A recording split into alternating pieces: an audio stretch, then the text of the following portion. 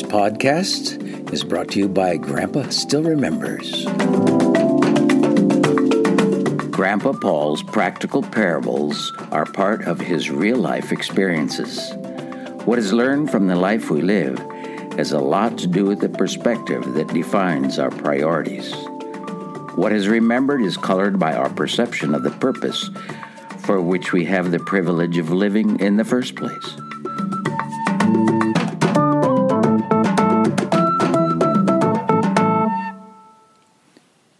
Wood in a coal furnace. The farmhouse the whole family had worked so hard to restore was ready for winter.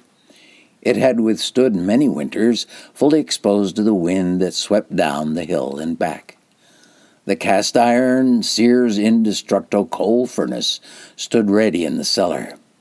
I had added one hot air duct ending in the upstairs hall. I had installed a salvaged damper motor with a 12-volt power source to open and close the dampers with thin chains. The mercury switch was in a brand-new Honeywell thermostat in the front hall. The chimney was clean. I had done everything possible. Our kids had helped stack firewood until every available space in the basement was filled. I had used my chainsaw to cut a hole in the house from the basement bedrock up through the first floor, the second floor, the attic, and out of the roof. The new masonry fireplace, built around the heatilator, had ducts that vented heat upstairs. We planned to be warm that winter. The coal furnace consumed wood voraciously. The woodmaster stove I had installed in the kitchen kept that room nice and warm. The fire in the fireplace was beautiful at night. We closed the glass doors to keep the heat from rushing up and out the chimney. With all the fires burning well, the house was nice and warm through the cold fall weather and into the winter. Christmas came. Snow piled up high outside. There was a fire in the fireplace, candles on the low coffee table, and a beautifully decorated tree in the corner by the door. The twins were snuggled up together on the couch, with the blanket pulled up around them. The 4 candles on the angel chimes burned steadily on the mantelpiece. The heat from the flames drifted up past the fan blades, causing the angels to spin. The soft ding, ding, ding was in the background as we read the story of Jesus' birth found in the Gospel of Luke. God had blessed us indeed.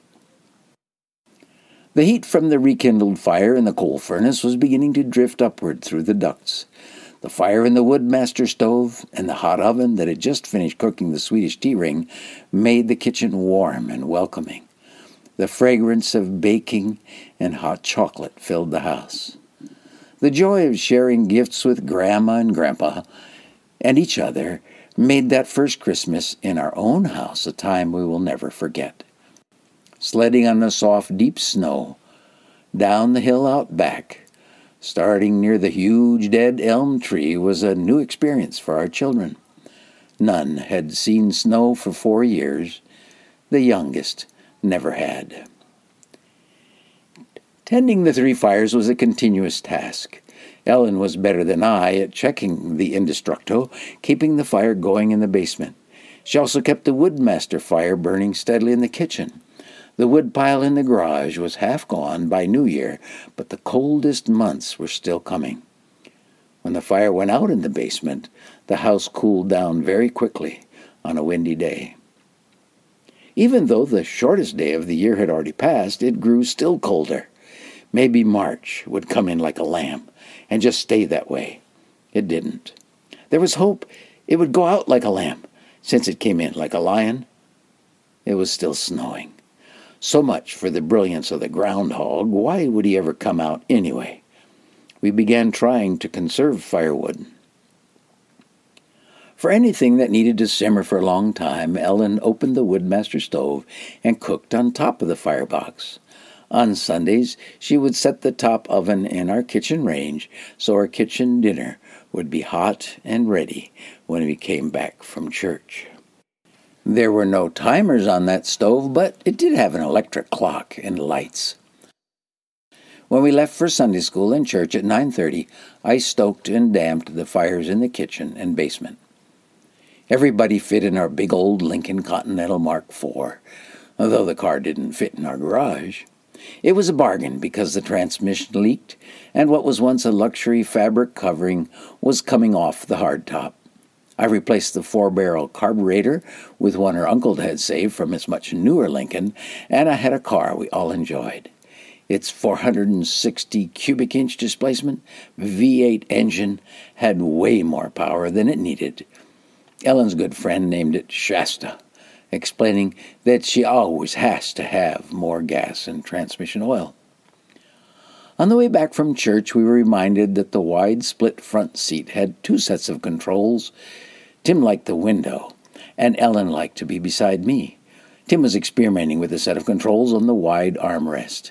She was patient with him, possibly thinking of the roast chicken and rice that should be ready to pull out of the ovens to serve hot as soon as we got home.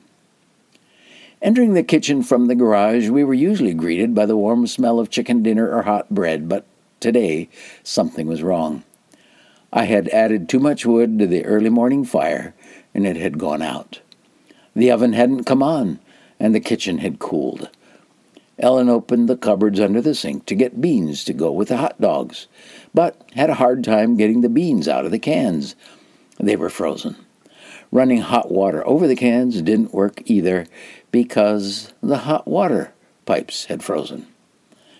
It had frozen in the usual place where the pipes were routed through the corner cupboard under the sink. I heated the pipe with a small propane torch, and Ellen heated the hot dogs in a fry pan. I needed to do something about insulating the farmhouse.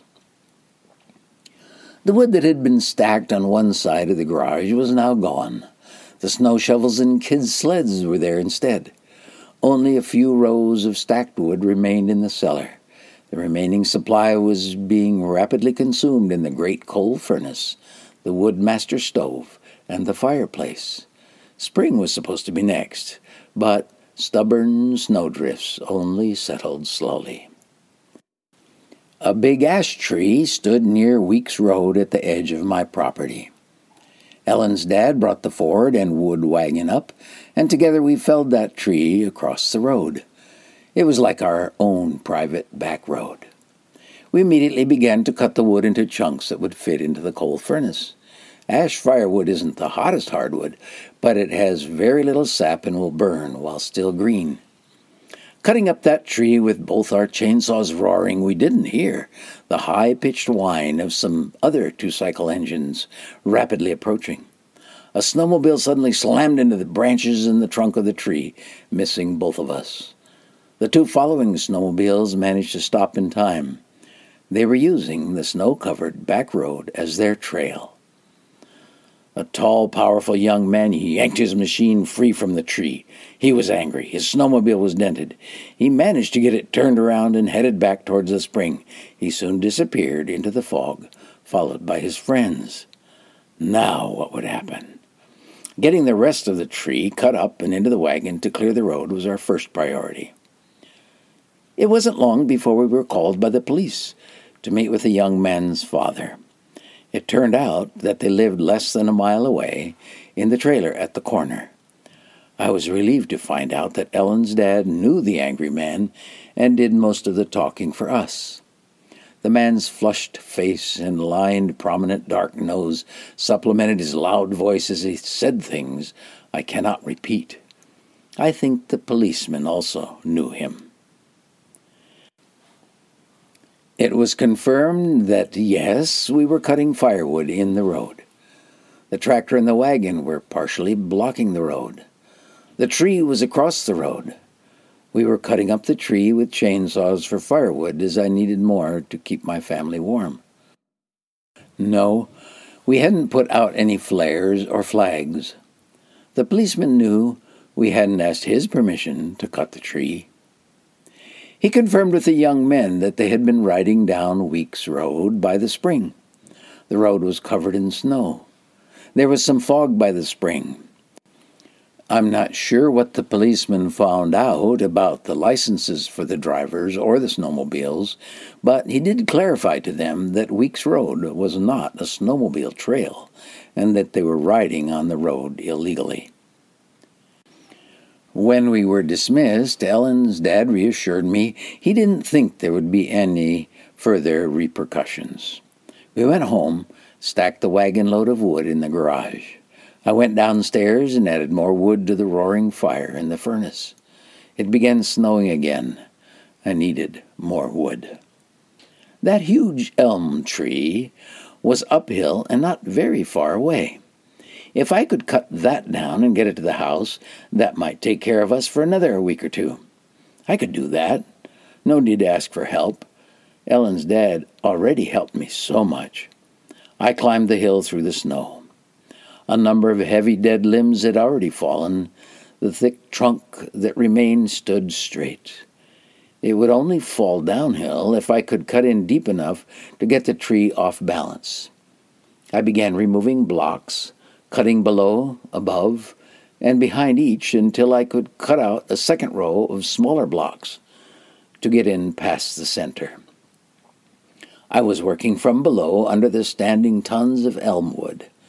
Ellen was watching through the window above her kitchen sink, praying for the tree to fall and to see me still standing in the snow when it did. The tree was on the ground when I came home to our warm kitchen for lunch. I had managed with my Homelite chainsaw, plunging the tip of its 18-inch bar directly into the trunk to free those blocks. The saw wasn't equipped with a safety tip or kickback protection, but then I was young, strong, independent, and confident in myself. Felling the tree was a real accomplishment. I had begun cutting it into short pieces before lunch.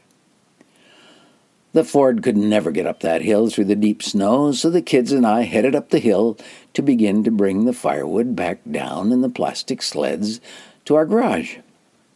While it was possible, it was hard work and would take a long time for sure. None of my kids complained. Maybe they even liked the challenge, but we could be at this for days. Their dad hated to ask for help, but maybe we just couldn't do it by ourselves. I never found out how Dick Kraft discovered what I was trying to accomplish, but when he drove in with his powerful Oliver tractor, we stopped pulling sleds and watched the tractor in amazement. He was pulling a long, empty spreader that had been converted into a wood wagon. It certainly looked like the hill would be no problem, but the deep lugs soon churned helplessly in the grainy, partially melted, accumulated layers of snow. The ground beneath was hard, still frozen. The heavy green and white tractor even slipped a little sideways when he was backing up to return empty down the hill. He headed back to his farm a few miles away. When he returned the next time, he backed the fully loaded wood wagon up my driveway to the garage. I helped him unload dry, seasoned firewood that had no doubt come from his personal supply. Spring finally came. There was still some of the firewood from Dick Kraft in the garage. The wood near the stump of the elm tree was now drying out in the sunshine, but it was no longer an urgent matter to get it down the hill. God had given us help to get us through that cold winter. Are we so confident that we refuse to admit our need for help? We like to be independent. We ask God for help, but don't admit our needs to anybody else. Is it hard to accept help from people he sends? He sent us a farmer, his Oliver tractor, and his wagon load of wood to keep us warm that winter.